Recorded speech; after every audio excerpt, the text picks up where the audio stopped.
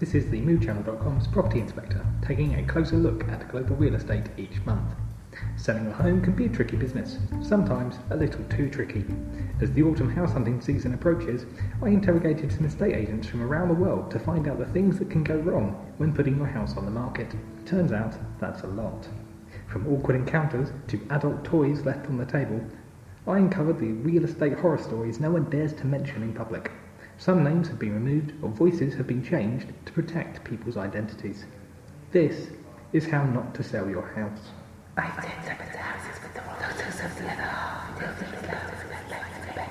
When investigating estate agent horror stories, I had no idea what to expect. Shocking scandals, silly mistakes. But once I lifted the corner of the house selling carpet, people started coming out left, right and centre with examples of how not to sell your home. This story was told to me by one agent in Slovenia. I had an interesting one once, viewing an old house right up in the mountains of Slovenia. Really remote, about 25 minutes to the valley floor, up winding mountain roads. We arrived at the seller's house, an old farmer who lives locally and was going to take us to the house to unlock it. I called his name as I could hear someone outside, and he came round the corner from the barn with both hands in the air, covered in blood up to his elbows. He was in the process of slaughtering a pig. Suffice to say, the rather timid English buyers didn't buy the property.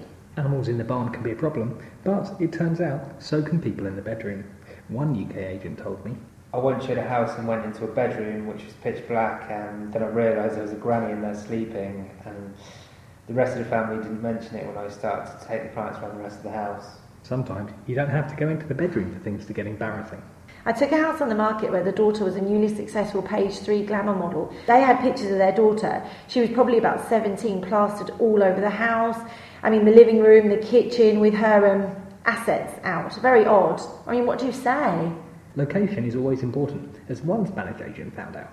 Houses are not that easy to find over here, especially when located in the campo or countryside. I've certainly taken people the wrong way on any number of occasions with some story about showing them the area. Another story from sunny Spain. Many agents over here share properties amongst other agents, and often an agent has never been to the house or met the owners. We know of an agent who travelled a couple of hours to meet his sharing agent at a dilapidated house, but the sharing agent didn't show up. The other agent then proceeded to break into the house to show the clients around. The clients were baffled by the agent's actions and wanted to wait for the other agent to show up to explain what had happened. The break-in agent said that if they wanted to wait for the other one to turn up, then they are welcome to it, and drove off.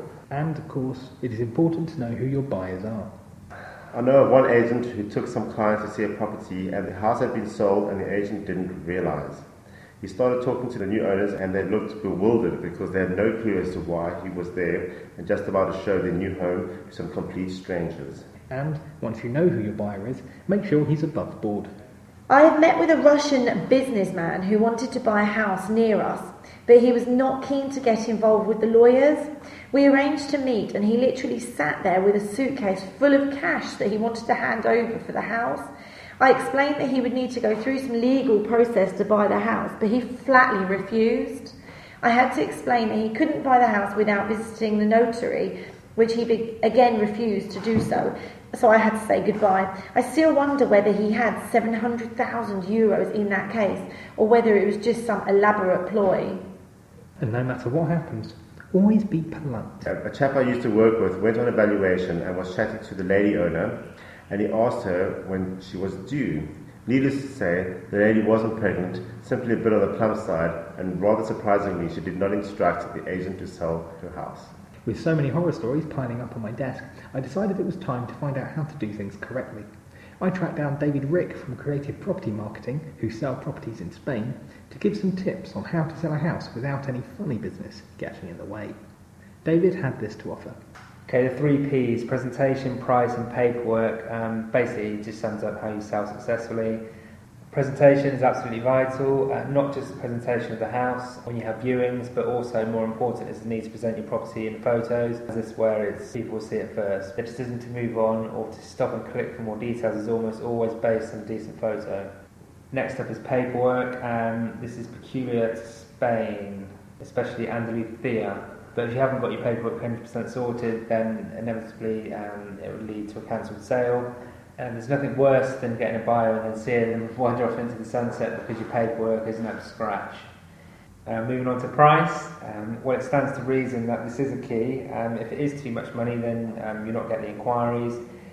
If you are getting the inquiries but not selling, then it's obviously something to do with the house itself. If your asking price is just a little higher than it should be, then the chances are you'll struggle to generate the interest. And there you have it. 3 steps to sell your property, and not an adult toy, nude photo or grandma in sight. The Property Inspector will return next month.